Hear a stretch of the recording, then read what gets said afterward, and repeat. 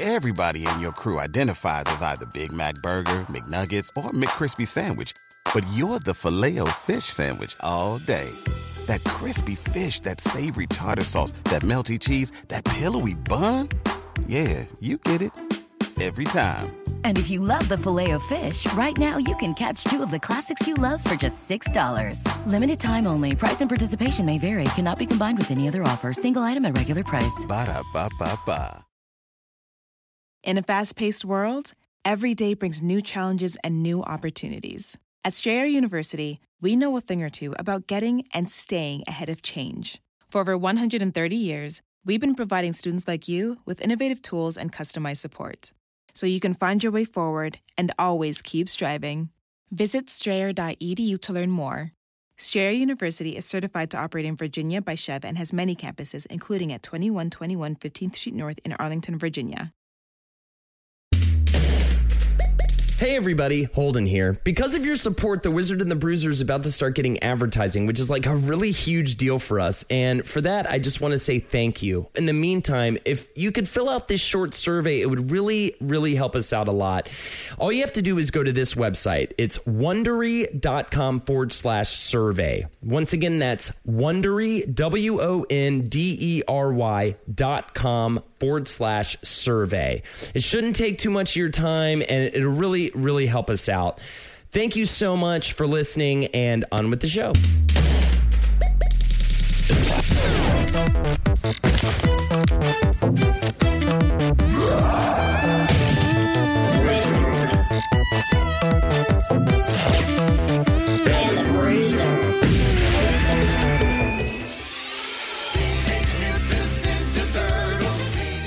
Hey everybody, it's Holden McNeely, the sweet, filthy wizard. And I am the bruiser, Jake Young. And we are recording directly live from my apartment, and that's why this sounds like total trash. I mean, here's the thing. There's very little insulation. There's a lot of echo, but it smells bad. Yeah, it does smell quite bad in here. Well, that's because I was streaming for 4 hours before this. Ah, yes, the gamers stink. And before that, I was doing research on this week's episode, and that would be on Teenage Mutant Ninja Turtles, Teenage Mutant Ninja Turtles, Teenage Mutant Ninja Turtles. Here's a knife shell, turtle power, shell shock. I can't wait to get to the video games, dude. You know what? Right off the bat, I just got to get this fucking goddamn fact bomb out of my goddamn face. Does it have to do with Chuck Lorre? It has to do with motherfucking 2.5 fucking Big Bang Chuck Lorre. I'm so glad that blew you away as much as it blew me away, dude. It's literally him singing, "They're the world's most fearsome fighting thing." Yeah, that's dude. fucking Chuck Lorre. The man who created guys, 2.5 Men, Big Bang Theory, Dharma and Greg. Co-wrote, let's please. The man who killed Charlie Sheen. The man who murdered Charlie Sheen himself co-made the Heroes in a Half Shell Teenage Mutant Ninja Turtles theme song. Did he also make the Teenage Mutant Hero Turtles song? We'll get into that in a second.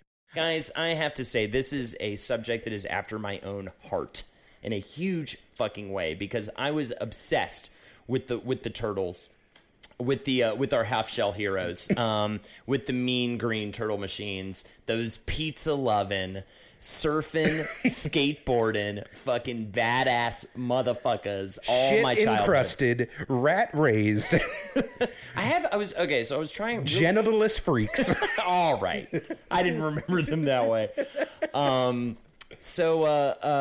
was trying to rack my brain and really remember when exactly, or like how exactly I ended up obsessed. It felt like it's something that was almost always there. I kind of remember going to school and essentially having a friend be like, no, this is what happens now. We now are obsessed with this. And I'm like, okay. And I do remember I went home one evening after school, and I was like, I called my dad at work, and I was like, Dad, I've never asked you for anything. You've never done anything for me, you know? But if you could do one thing for me, and that is to stop by the toy store on the way home and pick me up any one of the Turtles. I think I said, the one I wanted the most, which was the one you got to know I was obsessed with. I mean, if you know me, you already know the answer here. But Donatello. Unbelievable. All right. Quiet nerd, Donatello. I've loved Michelangelo so much from the moment he hit the screen. I was in love with Michelangelo. So I was like, the orange one, the orange one. And when my dad came home, I heard Holden come downstairs. All right. This is like one of the most distinct earliest memories I've ever had, by the way. I come downstairs and laying out, like he put them out on display, all 4 turtles, Splinter, Shredder, and a Foot Clan member. Fucking mind was blown. I shat myself, dude. I shat all over my kitchen floor. My dad was Don't say mortified. that as you're at the age where that might have been a reaction. I spray shat all over my mother after seeing the Ninja Turtles on the floor. My dad was like, didn't see that one coming. We all had a good little chuckle. And then I shat like 5 more times. Here, I like, if you just lay it out, just lay out the words, it is, of course, this thing was a cultural, like, juggernaut for children. Because you got teenage, which is, young, dynamic, cool. Yes. Mutant, freak, warped, grotesque. Yes. Outcast. Yes. Ninja, violent, aerial, in movement, weird weapons. And then turtles, cute, goofy, holistic fun. Silly. So you have a property that, like, broken down is cool outcast fighting animals. Yes. Everyone can jump on. And then, of course, like, each turtle represented, like, a different part of the kid, of the child. The one that's interested in science and cool stuff. The one that's, like, totally, like, a leader and cool stuff. A narc. The narc. One that's, like, super into fucking eating pizza. And I'm just going to lay it out there. Smoking weed. I know that Michelangelo didn't necessarily smoke weed on the show. Michelangelo is the prototypical hedonist. Yes. One that is solely in pursuit of the pleasures of flesh. Yes. And then Raphael, the emotion ball of just understanding rage. You know what I'm saying? It's kind of fun. Like, it depends on what version of the turtles you actually like you follow, because in the 87 cartoon, he's just a fucking Groucho Marx, like, ha-cha-cha-cha-cha. Yeah, Can you true. get a load of these yahoos? But the awesome, dark, brooding Michael Bay movies, he's just like, no, he's like the muscle in Bay. Yeah. He's just like, by the way, because I think I hit you up about doing this episode. Yes, we've had many listeners harass me. I've had listeners show up at my door and be like, why aren't you doing Teenage Mutant Ninja Turtles? I've had listeners... They doxed you. Yes, I got doxed. I got swatted, and then I got doxed. It was unbelievable. Even before that, I remember I was sitting with Lex, with my lovely fiance Lexi, and I was like, oh shit, the fucking new Bay Turtles is free on Netflix right now. Let's throw it on. Is this the first one or Out of the Shadows? The newest one, dude. It's good. It's fucking... That's when I texted you. I was like, dude, we got to do this. I just had a blast watching the new Bay Turtles. They, like, nailed Bebop and Rocksteady. Like, they straight up nail it. They fucking nail it. And honestly, okay, with comedian Julia Johns, we got trashed. Oh, you always have to be trashed, by the way, with these Bay movies and any other Bay movie. We got trashed and went to the opening. Trashed or Chinese. That is how you best enjoy exactly. Michael Bay films. We went opening night to the first Bay Ninja Turtles movie. And again, had a fucking blast. We had such a good time. I love them. It's like the one thing that is, I mean, it's probably not the one thing, but it is one of the only things that is just purely, like, ridiculous and stupid and idiotic, and it somehow has a warm as fuck place in my heart. I don't get it. I don't understand why, but I just love it so much. No, it's because the Ninja Turtles took a foothold of the action cartoon. It took the two things and melded it into a family-friendly package. And then on the side, it also had, like, the fucked up, like, indie comics edge to it, where, like, if you really wanted to find it, you could get, like, crazy violence and, like, pathos and all that stuff. It gets really dark. Well, let's take a little fun little back. Well, actually, we're not getting on the Wayback Machine, because we know what happened to the Wayback Machine. I shot it in the brain. It can't be back. It will probably come back during Way Back Machine: The Reckoning, but that's in development right now. It's not coming out until around 2020. That was my mistake. But we should take a little field trip on the Magical School Bus, which is a lot much more of a friendly machine. To when this first came about, you have to talk about two people, and that's Kevin Eastman and Peter Laird. Now, there's some great crossover elements here. There's some great little tidbits, like such as Kevin Eastman also was one of the publishers for Heavy Metal. No, he bought them. He bought it? Oh, is that was with his Fuck You Turtle money. With his Fuck You Turtle money. Heavy Metal is the science fiction and fantasy comics magazine known for the blend of dark fantasy and science fiction. I mean, it could have its own episode in our show. It's like I thought the crossover was going to be the fact that he was a fucking nerd that ended up working at a seafood restaurant just like Steven Hillenburg. Yeah. He ended up what's this whole thing with a waitress? He was born in Portland, Maine, but he met a waitress at the University of Massachusetts who and followed her to Northampton, where he met Peter Laird. By the way, every time I see the name Peter Laird, I think Laird. I don't know why I have to say it like that. Because you have deep mental problems. I do have deep, troubling mental problems, Jake. So basically, these two nerds meet in the 80s. I think literally... I mean, cool dudes, but whatever. They were fucking nerds. Just fucking... Oh, chowder. Oh, look at this good lobster meat in this one. With the lumberyard. These two nerds, both were like creative types. Both were like into making comics, and both were fairly young. Peter Laird's like 4 years older than Kevin Eastman.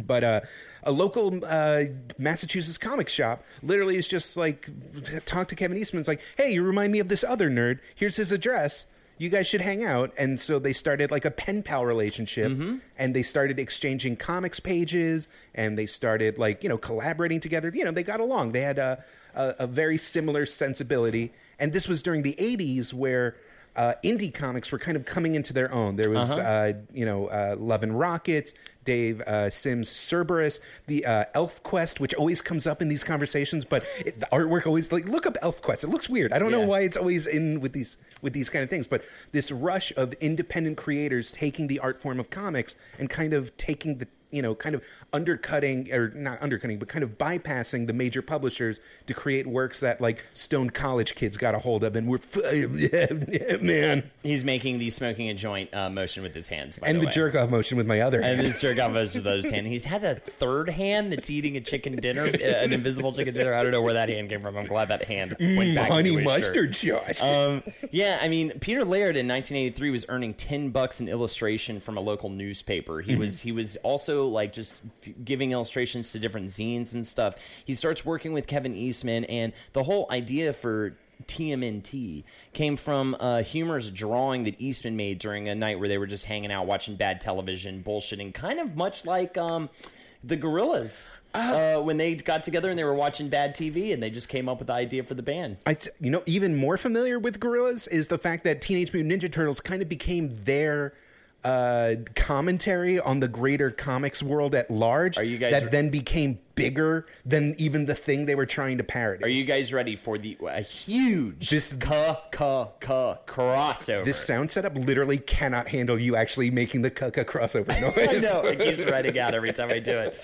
I'm going to back away from the mic a little bit. This is like fairly common knowledge these days, right? Like, I feel like they were parodying. Well, what's great is we just covered Frank Miller, and they were parodying the most popular comics in the 80s at the time, and that was mainly Miller's Ronin and the Daredevil series he wrote. So all that samurai stuff, mix that in with X-Men's New Mutants. Teenage Mutants. Yes, Teenage Mutants that the X-Men were messing with. And then the New Mutants was a spinoff, by the way, and it first appeared in 82. It had the first appearance of Deadpool, and it was later relaunched as X-Force, which I think more people might know it as that. But Cable got his official start in New Mutants. Gotcha. And a young Rob Liefeld made his first mark on the comics. So then also, and by the way, this made me really want to go and check. I've always been curious about this, but Cerebus, the anthropomorphic aardvark, it's very cartoony looking. I think what mainly the influence here was, first of all, Cerebus itself is a parody of sword and sorcery comics, written by a dude who smoked a lot of weed and did a ton of LSD, apparently, and it's just like a real crazy. Dave Simmons is a ambitious- fascinating guy because he's had his share of like crack ups over the years, and then he's like, "No, guys, I swear, I'm fine. I'm going to keep making my fun cartoon about an aardvark. It's going to be fine." And then he'll get weird and political and crazy. Yeah. Should I read Cerebus? Should the audience I've never read Cerebus? touched it. I mean, Yeah. it's an undertaking, and it's there has to be something there. Fucking huge. It's like, what, 8 massive volumes of comic book. But what we're trying to say is this black and white comic scene was a real thing. Was huge. And Eastman and Laird were like, two nerds that wanted to like push past what mainstream comics were doing. And just real quick about Cerebus too is just that it's a very cartoony looking main character in a very realistic looking world around it. Kind of like Bone. It's got a very it's like a cartoony ass character dealing with like real looking people, like just like how they have it in Teenage Mutant Ninja Turtles. It's important to understand that like it makes a lot of sense that they juxtaposed funny talking animals with Frank Miller because in the 1980s, that is the background radiation psyche of a comic book fan. It's like new, dark, crazy stuff built upon a childhood base of like Donald Duck and Pogo. So like the Ninja Turtles make a lot of sense within this very narrow lens. But if you weren't a comic book fan, you just saw the title and the premise, and you were like, what? A gigagahoo? A wacky? Every time you see it, you do that, Jake. And it's really fun to watch. No, it's true. That's what it's so. I'm talking myself in circles over here, but the thing that made Ninja Turtles so unique and stand out from the crowd was this insane premise. This thing out of Ninja Turtle mutants? It's like it's like a too long title that just perfectly kind of catches the eye, and that really worked well when they first self-published it. No, so that's what I'm trying to say is that like it makes very little sense. It stands out from the crowd. It is this bizarre anomaly, but from a comic book fan in 1984, it is where it was all going to end up. Yeah. It was literally the end result of the entirety of comics up until that point. Absolutely. That's their rant over. Done, man. So they self-publish together a run of 3,275 copies, largely funded by which one? Laird? Or no, Kevin Eastman's Uncle Quentin. Uncle Quentin. I love it. Everyone needs to have an Uncle Quentin. Which, by the way, that first self-published, like black and white, like zine-ass looking, it's oversized. It's like it feels like a newspaper page. That's currently on eBay for like $3,500. Like it's a pretty which makes a lot of sense. I mean, it was a small run, limited run. Oh! This is super nerdy. But I love this. Peter Laird made the original comics. If you look at the pages, they have this very weird washed gray and dark gray tone scale. And that's because they used this archaic graphic design stationery called Duo Shade, where it was blank Bristol board. And you used those mess-free Crayola markers that like the markers are clear, but when you draw on the paper, like the color appears. So the paper, the Duo Shade, had the hatch marks of like shading for a comic book pre-printed on every page, and then you went over it with clear developing fluid to kind of paint in the shading. So that's why it looks super crazy. The original comics don't look like anything else. It's like a very bizarre sensibility because it's like these clean lines sloppily painted on, and because the original the Duo Shade paper is so expensive, each page of the Ninja Turtles was actually a third of a sheet chopped so they could stretch their money as far as it could go. Yes. And of course, to make the pages bend more easily, move more easily, they had to hand lick every single, I don't know why I say hand lick, it's more face lick by face every single page. Did you get a chance to read the original comics? No, I didn't. Okay, so because I was being a cool kid, I did have a poster in my room with all of them with the red bandanas. So like from the original, because it was so cool and like dark and fucked up. And I think maybe I got a hold of like one. I definitely read some of the later comics that came out. The like that were based more on the show. Yeah. But I think I had some of the originals. I think I had one of the, like, what is it, Tales from the Turtles? That was very early, yeah. Yeah, one of those, I think. I had a little bit of that going on, but nothing crazy. I ended up reading a few of the original Eastman and Laird issues, and the first issue is clearly supposed to be a self-contained story. It is a parody genre exercise. There's all these cool, like, Frank Miller panels with the turtles in mid-flight. There's that Frank Miller pose with, like, the legs tucked in mid-flight. You know what I'm talking about? And, like, the this is our city. We were trained. They're slow. We strike like lightning. Like, 2 ribs broken. That, like, Frank Miller dialogue. And then they kill the Shredder. The Shredder is blown up with a grenade in the end of the first issue. He's incredibly secondary in the original comics. I do know that. He was much more of just a part of Splinter's origin story, and not really as much to do with the main story. The point I'm trying to get is that the arc of the original Ninja Turtles is, man, this idea is so silly. I don't like, it's like, this is too silly. I can't get over it. Fuck it. Let's make it. Let's make it a thing. Let's just publish a few thousand issues and, like, just sell them however we can. And, like, there, we got it out of our, it's literally just like a weird joke that you just had with your friends and you just had to get it out of your system. Laird said, starting the Turtles was a goof. It was not anything we envisioned directing our lives in any way, shape, or form. It was like, hey, this looks like fun. Let's self-publish it. Let's see what happens. Suddenly, and just completely out of the blue, this Turtles phenomenon emerged and really from day one just took over. It was a rapidly accelerating process which culminated in essentially taking over our lives completely, whether they liked it or not. And honestly, at points, it seems like Laird really didn't like it. I mean, they, of course, in the end, they end up both kind of walking away from the property, especially Eastman, just sick of it, Yeah. But yeah, can you imagine, like, one dumb, goofy, stupid thing you did with, like, some buddies? Like, what if Holden Talks for 30 minutes, like, became, like, the biggest thing on the, and I, had to do Holden Talks for 30 minutes, like, every week. I'd fucking start losing my mind, dude. It might be kind of awesome, though, I mean, you would be wealthy beyond imagination. Yeah, I could afford the blow I'd need to fucking do episodes once a week. So it was all completely kind of out of the blue for them, Eastman said on the first comics, so they get actually on the second issue that they created, they found themselves with 15,000 advance orders, which they had. It was 5 times the initial print run. They said Eastman said basically that ended up with us clearing a profit of $2,000 a piece, which allowed them to write and draw stories full time. It was enough to pay the rent and pay the bills and buy enough macaroni and cheese and pencils to live on. And be able to do their fucking thing. Yeah, it was an indie comics hit. It wasn't, they weren't going to be millionaires off of it, but they could live off of it, which a lot of independent creators were doing at the time through comics. Totally. Also, Laird was pretty savvy with the newspaper job. He made what do they call it? A press kit. He made a 4-page press kit, sent it to everybody and their brother. They sent it to 180 TV and radio stations, and it got picked up by, like, the Associated Press and all this stuff. And actually, that's kind of how they really got the word out in a huge way. So he at least was able to take that $10 image. I mean, can you imagine getting $10 in illustration? That would fucking drive me it was insane. 1980s dollars, so that's like enough to buy a house. Right. Yeah, I guess that's true.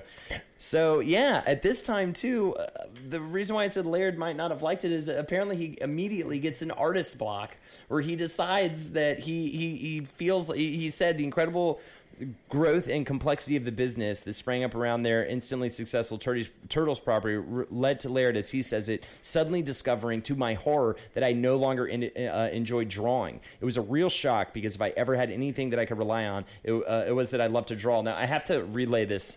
So recently, I feel like he still liked to draw. It's just that he didn't want to draw Ninja Turtles. Ninja Turtles, right? So I had kind of a funny thing with this when I did my 24-hour stream for the Twitch thing. Like at the end of the 24-hour stream, it was so successful. They had all these people. I mean, I would been up for 24 fucking hours, and I was literally sitting there thinking, like, I don't know if I can ever stream again. I just made it so that I could leave my job and pursue this full time. Like, it was like right after I finished streaming. I was like, I don't think I want to do this because I had just been doing it for 24 hours and I was just a mad person from it. And I literally had this fear of, like, what if I don't actually want to do this anymore? And I literally just dedicated this and told everybody I know that this is what I'm doing. Luckily, I took a couple of days off and I came back strong. But it took it turns out it was just the onset of scurvy. Yeah. Because it's 24 24 hours were so unhealthy for you. Oh my God, man. It was crazy. The mind bends after a while. So they had an indie comics hit. It was a funny, memorable title. Even people that, weren't reading it were aware of it.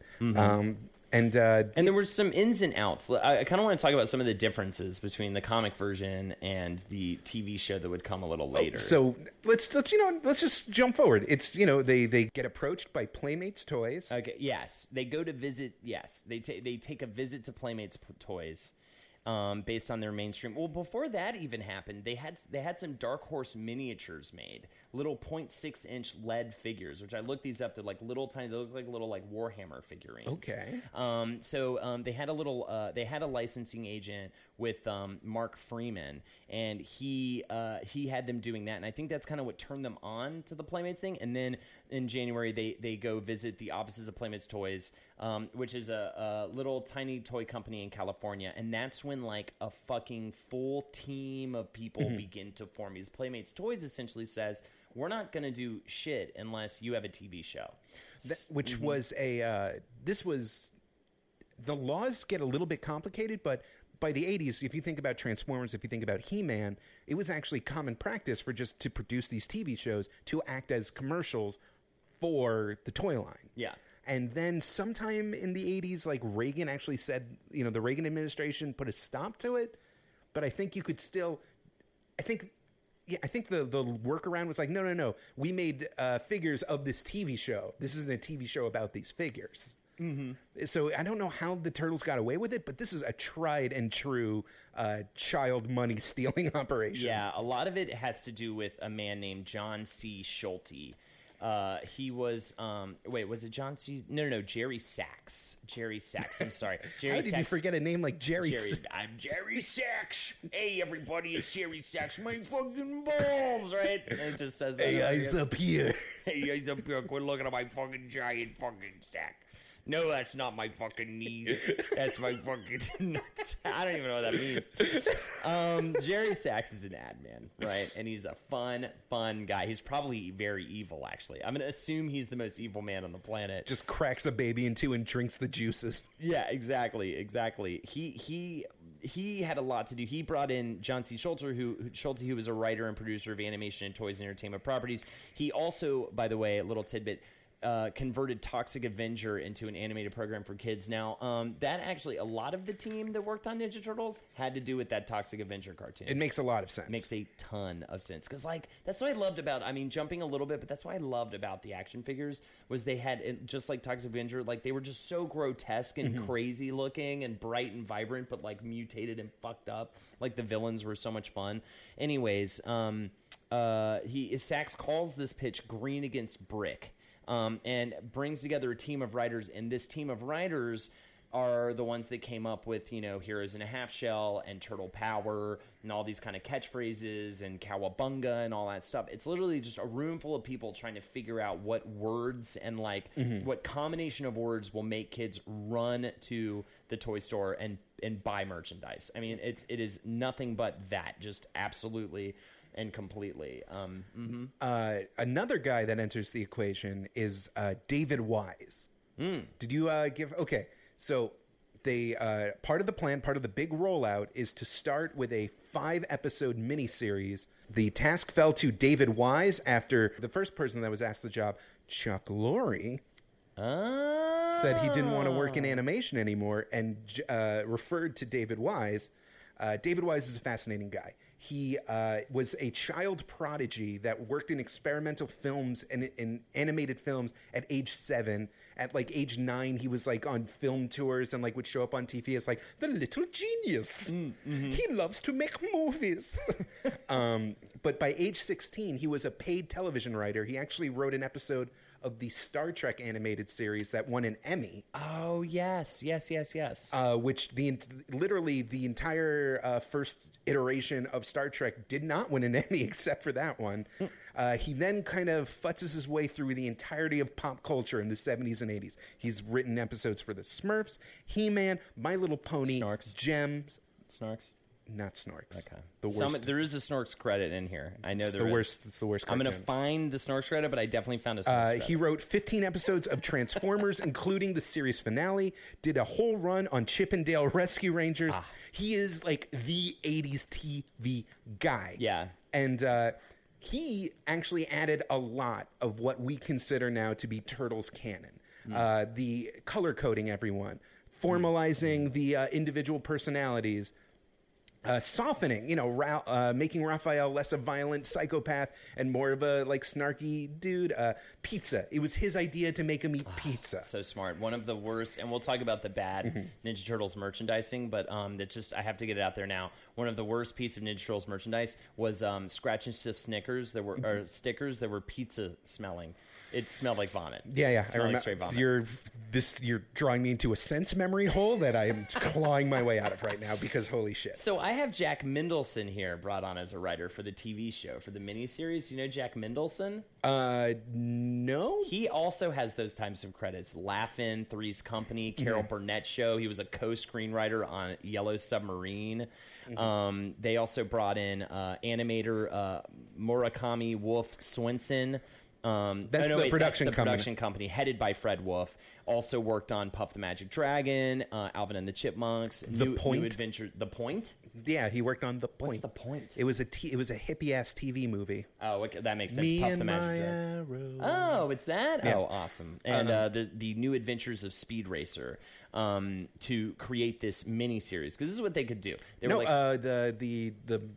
God, I can't believe I'm such a nerd about this. The miniseries was a very, it was a smoothed over version of the initial comics run. They introduced, the Ninja Turtles, the Mousers, the Shredder. Yeah. They kind of shift around Krang to be, the gurgling kind of, foil that he is. Was Krang even in the comic books?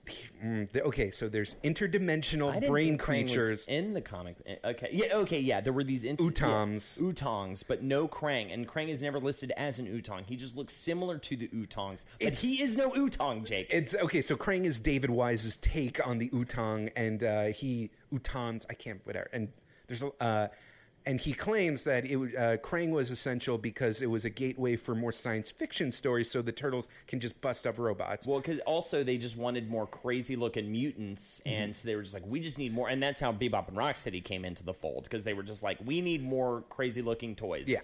Give us more toys.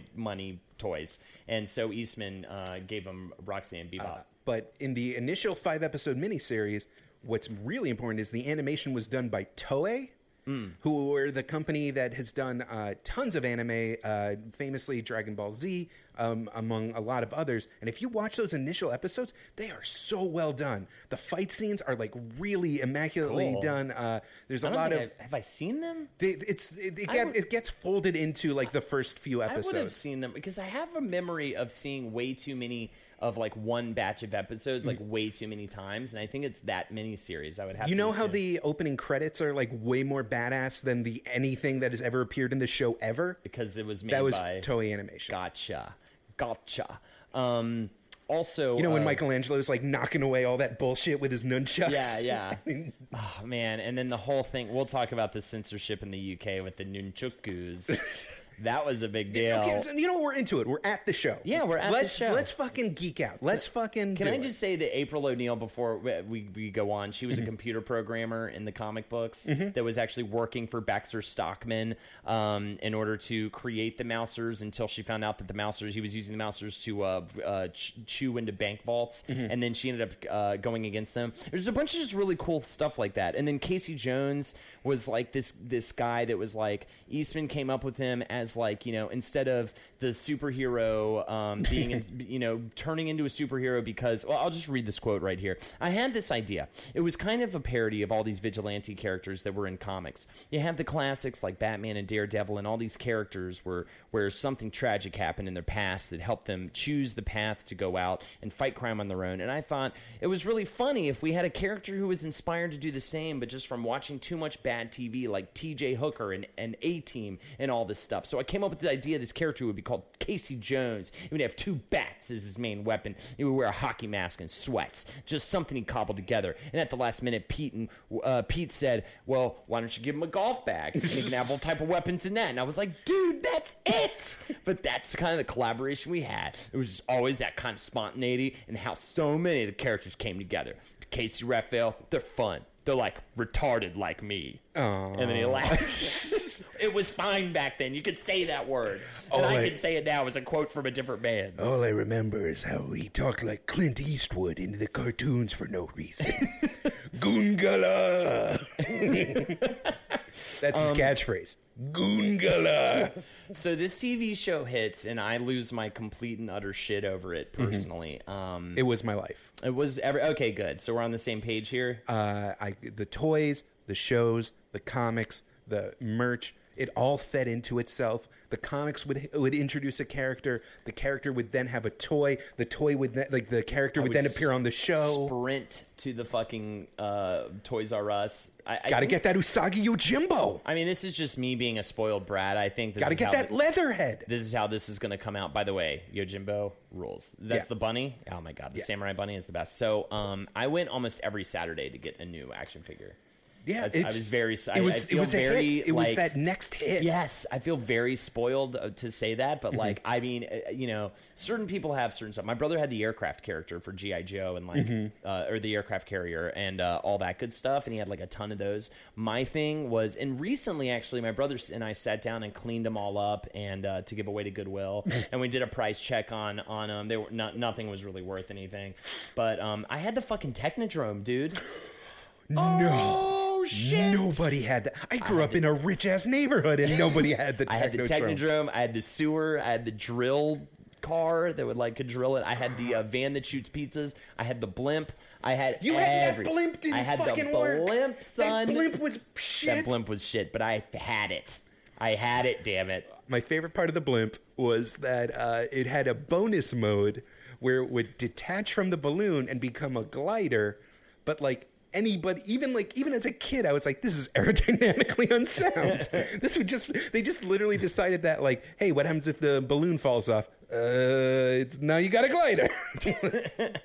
Nothing of value was lost. This is interesting so the show and the comics and everything, they kind of veer off very quickly because Eastman and Laird talked about this, that the Ninja Turtles, the brick, was it Green and Brick? Yeah, Green Against Brick. Green Against Brick. They made fun of Frank Miller's Daredevil. Yeah.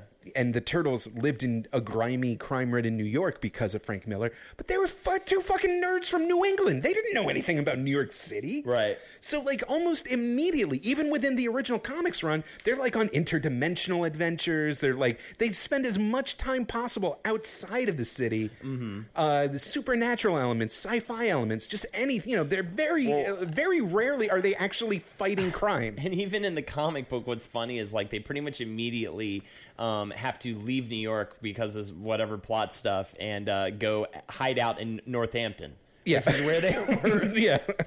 Oh shit, I forgot about Ace Duck. Remember fucking Ace Duck? Yes, dude. Ace Duck was dumb. He was a fighter pilot duck who was also a pro wrestler. I have a list of favorite characters. There was the Punk Frogs. The Punk Frogs, I remember those. There was what else? I have it right here. Karai, one of the leaders of the Foot Clan. No, Shredder's daughter. Oh, that was Shredder's daughter, right. God, where else is it? I had a crazy... But anyways, there were just so many fantastic... Muckman and Joe Eyeball. Baxter Stockman, of course, who is played by Tyler Perry in the new Michael Bay movie. Well, the original Baxter Stockman was black. Ah, yes, very good. Osagi and Yojimbo. In the 2003 cartoon, he is black. And are the Ninja Turtles black originally?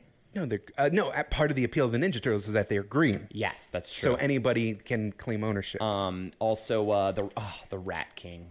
I loved the Rat King. I loved. He was a great villain. He was a cool villain. He was a terrible villain. An army of rats. What do you mean? What do you mean that's nothing? They already fought mousers, which is cooler than rats. Unbelievable. Also, their boss is a rat. Yeah, but they have feelings, unlike the mousers. Rock soldiers, I loved.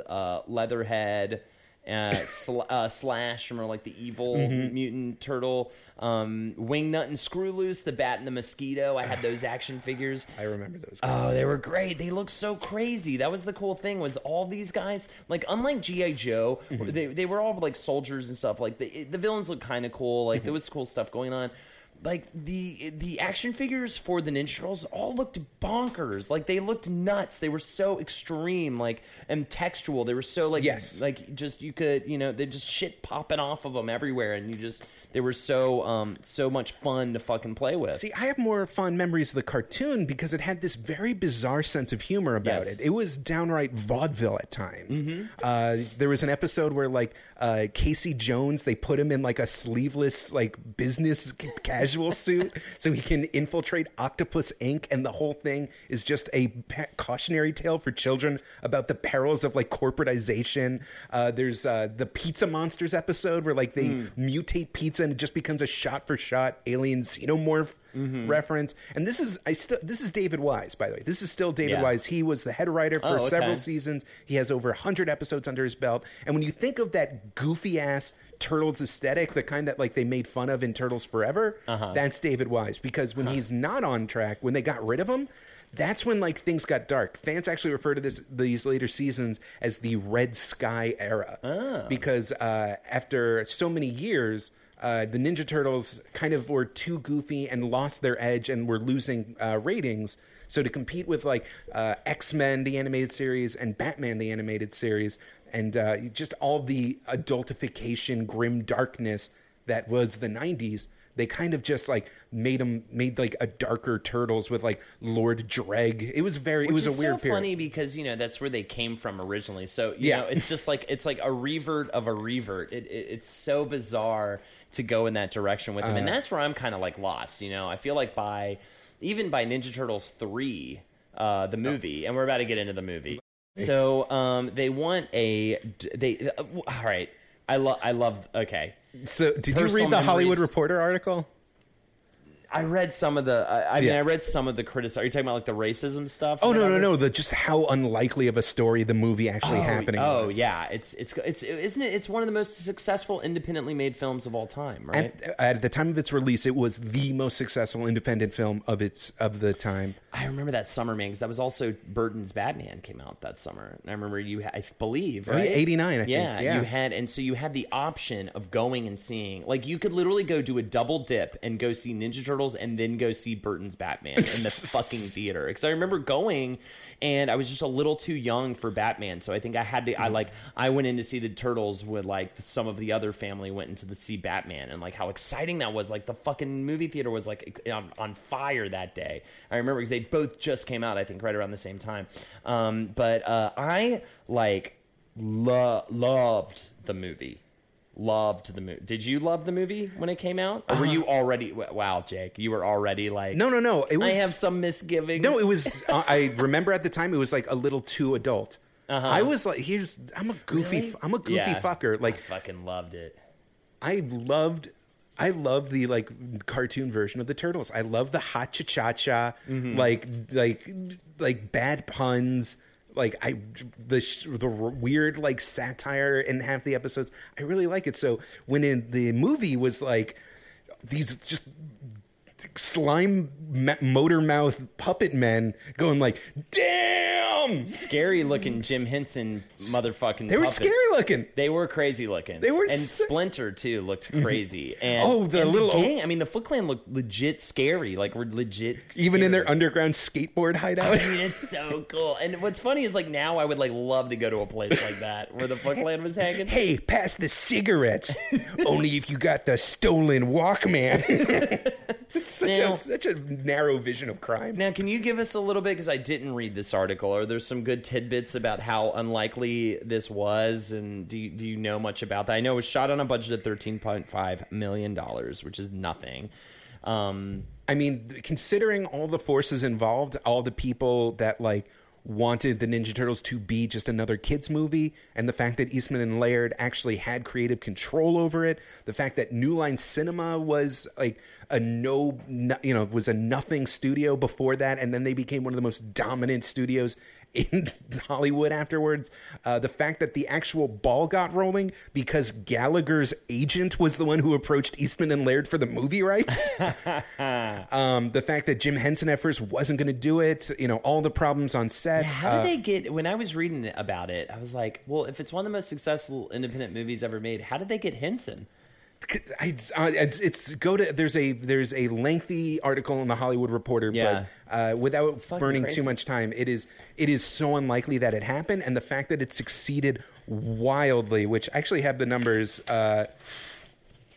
It is the 1990 movie broke the record for independent film at 135 million, which would be 258 million now, and that actually that actually is more money than 2014's Michael Bay Jonathan Liebsman remake, which made 191 million. Wow.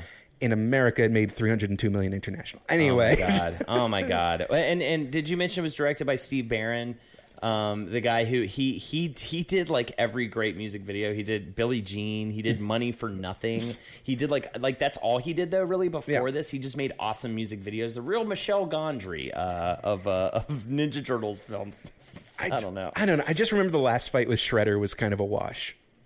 Yeah, I guess. Does he just jumps? He jumps off a building and like into a trash compactor. Casey Jones flips the switch on it. Just Casey Jones just hanging up and like, oh, a ninja man fell in my trash compactor. Casey Jones was good. Casey Jones is pretty good in it.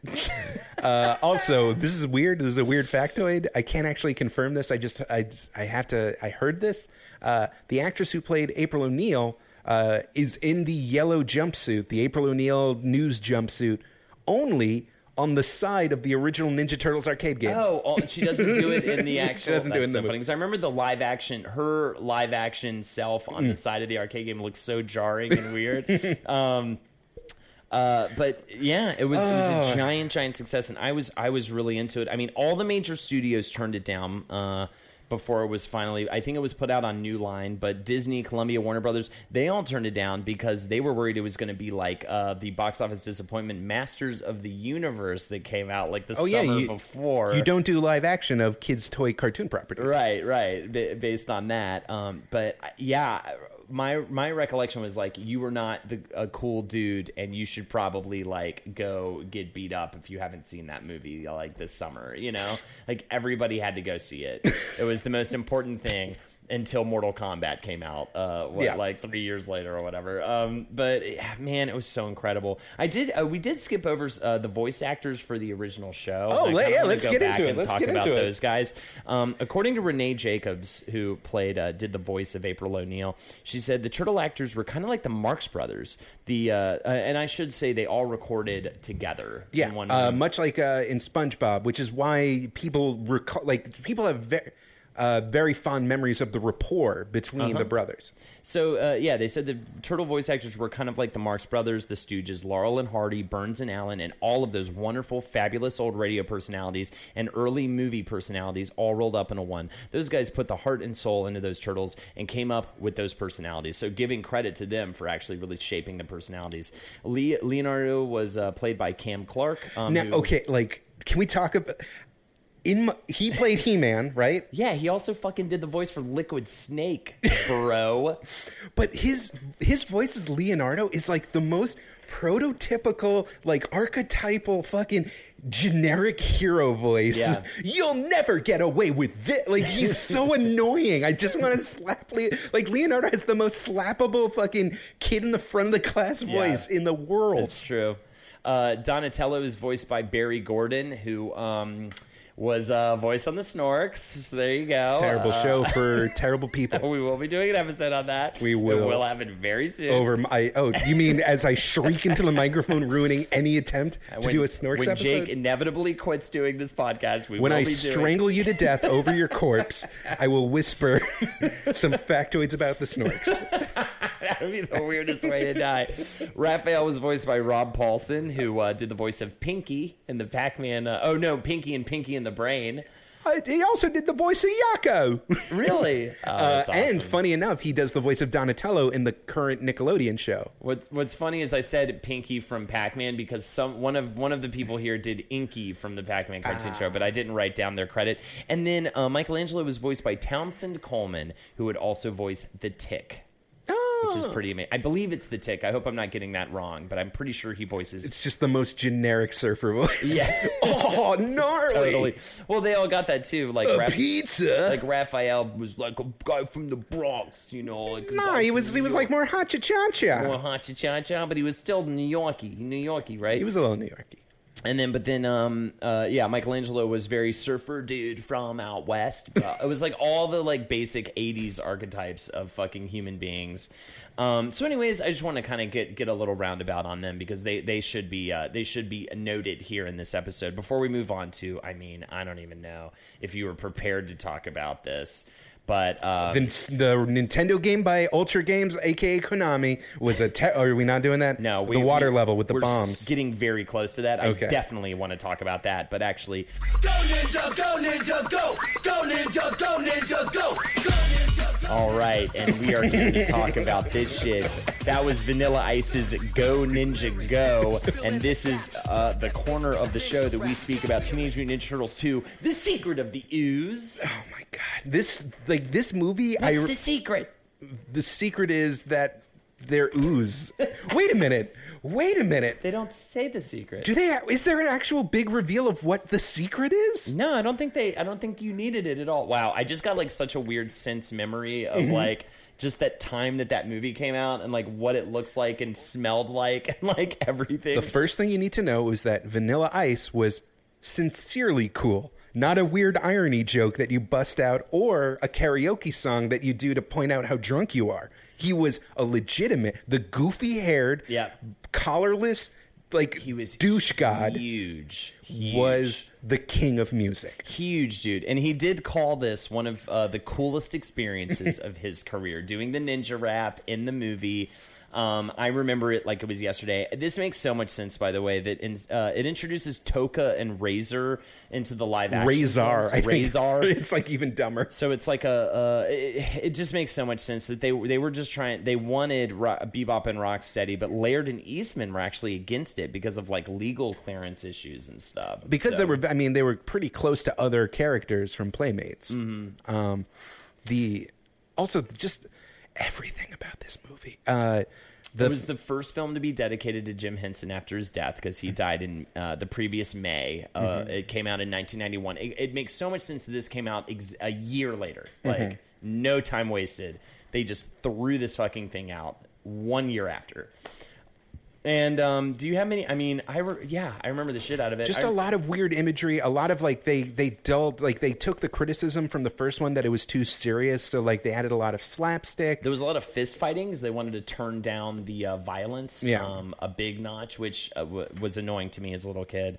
You know what burned into my memory the most, and this is like the dumbest is the goal to like defeating Toka and Razor is that they had to feed them the antidote to the mutagen in the form of ice cubes smushed into donuts. Yeah. And the image of that, just like the tactile. So weird. Like just imagine eating an ice cube smushed into a donut. Doesn't that just makes your mouth hurt? It feels so weird and bad. That makes no sense. And Super Shredder, which was kind of fucking bad. Super Shredder, which was incredibly badass, and I believe it was so badass. Super Shredder action figure. Yep. That he's like, oh no, it's Super Shredder. What are we gonna? Oh, he just knocked over a dock and killed himself. That's right. Again, he just doesn't even.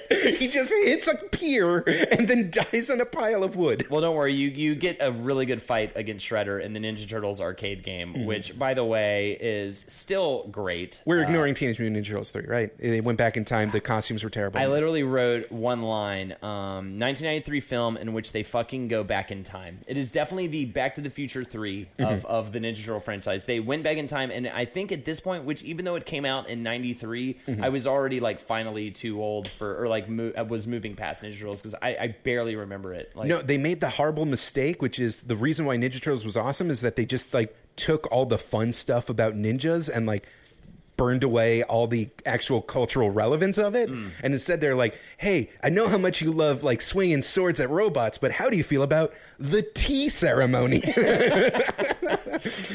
The sakura blossoms are in bloom, bro. Like, it's like nobody cares. Nobody wants them to go back. If any, they want them in space or something, you know?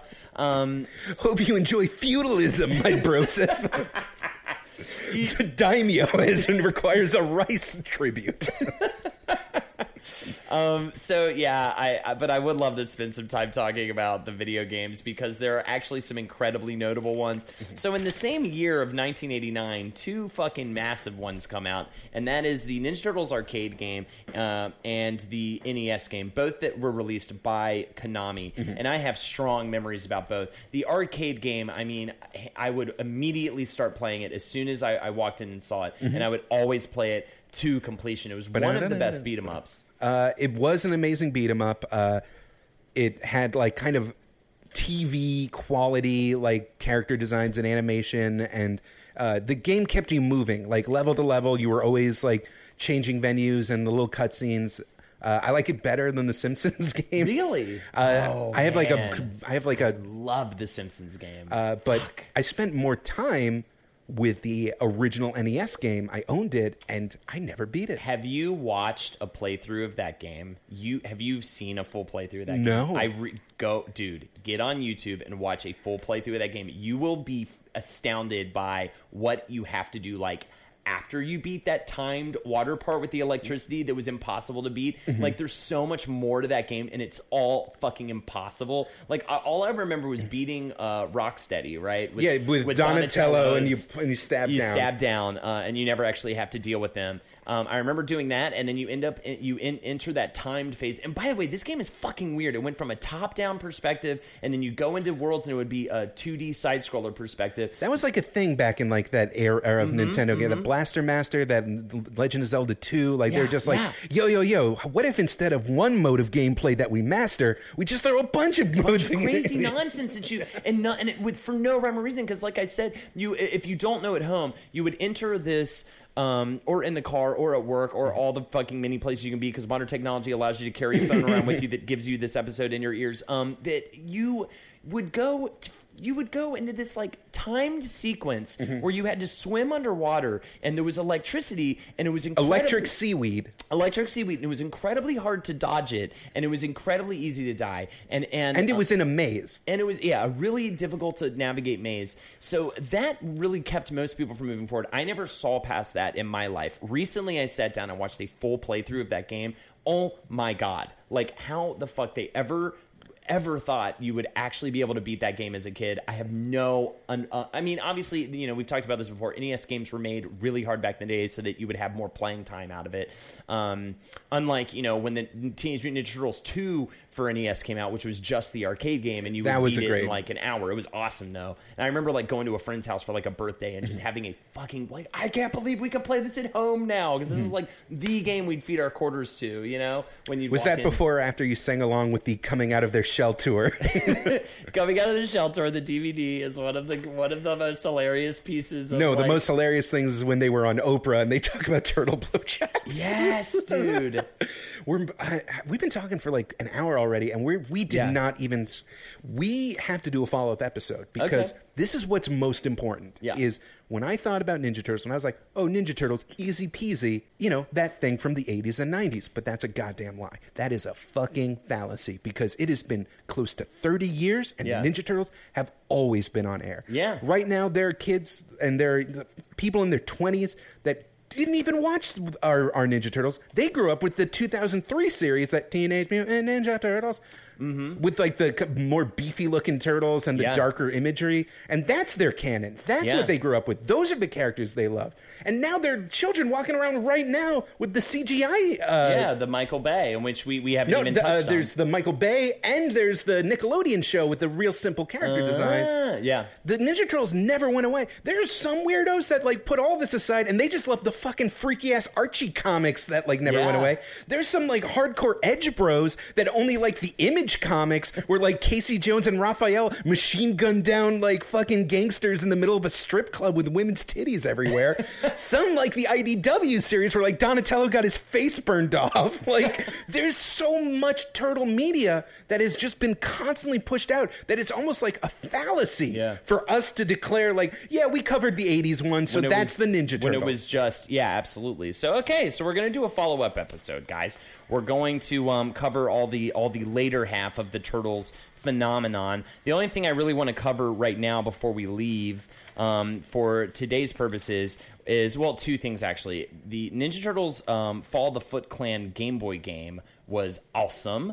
I loved it. Was that the Metroidvania one? Yeah, it was very playable. It was like super fun to play, and I absolutely loved it. I completely forgot all about it until I was doing research, and then arguably might be the best beat 'em up of all time, besides maybe like fucking Streets of Rage. No, it's up there. It's definitely up there. Turtles in Time is one of the greatest beat-em-ups of all time. Still holds up like a motherfucker. Came out in 1991 on the SNES and in the arcade.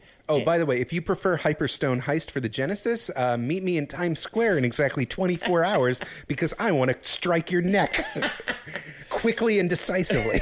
It is a really goddamn good beat-em-up game. Like, really, really, really good. Like, beats out all my favorite old beat-em-ups that I used to play in the arcade, such as X-Men, Simpsons, and Ninja Turtles. That was like the triad of awesome beat-em-ups that I have probably spent I don't know how much of my parents' money beating in the arcades, especially X-Men. That X-Men is evil in the later levels. It is a coin Welcome devourer. to die. It is so mean. So anyways, but Pizza time. Pizza time. Pizza time. One thing. Shell shock. Oh, so much pain in that. I want to point this out. It's in my notes, and I was happy when I found this out in an interview.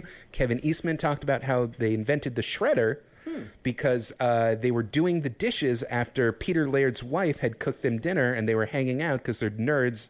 And while they were doing dishes, Kevin Eastman took the box grater, those like big, rectangular cheese graters that he used for like Parmesan or carrots or stuff, and stuck his arm through it and grabbed the handle and just had it on his forearm and was like, hey, look at me. I'm like a cool villain. Like, wouldn't it be cool? And they were like, yeah, the grater. Like, no, the shredder. And that's how they had the idea for the shredder. It was just two nerds playing with a fucking cheese grater.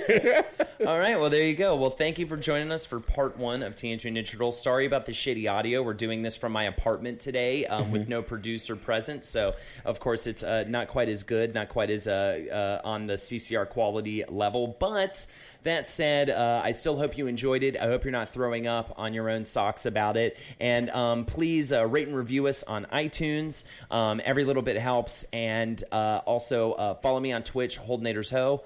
You can follow me on Twitter at BestJakeYoung. And if you go to Dorkly's YouTube page, I just made a Jared the Puppet video about 2017 in gaming.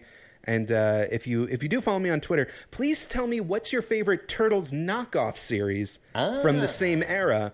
Because I feel like I know all of them, but I want to be surprised. I want to find out there's like some weird Ukrainian one that's like Super Squid Pierogi time. I'm gonna have so much fun on Facebook this week on our Facebook page. Like I have all these I have like childhood photos of me in the Ninja Turtles costumes. I have like all these favorite action figures and things like that, and just that I loved. And yeah, so it's going to be a blast. I'm excited to hang with you guys while this episode happens. All right. Well, thank you very much for joining us, and take care.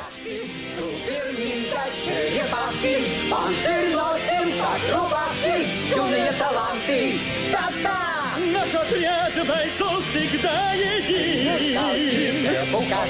Вредных, нерадивых победим.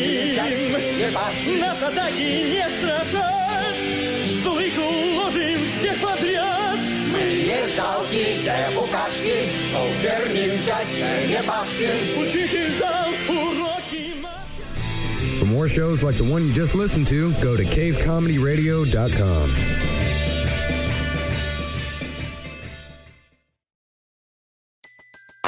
Everybody in your crew identifies as either Big Mac Burger, McNuggets, or McCrispy Sandwich.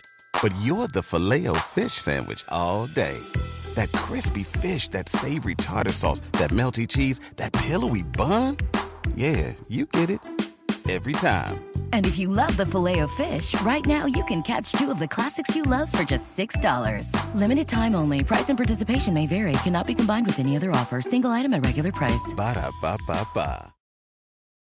In a fast-paced world, every day brings new challenges and new opportunities. At Strayer University, we know a thing or two about getting and staying ahead of change. For over 130 years, we've been providing students like you with innovative tools and customized support, so you can find your way forward and always keep striving. Visit strayer.edu to learn more. Strayer University is certified to operate in Virginia by Chev and has many campuses, including at 2121 15th Street North in Arlington, Virginia.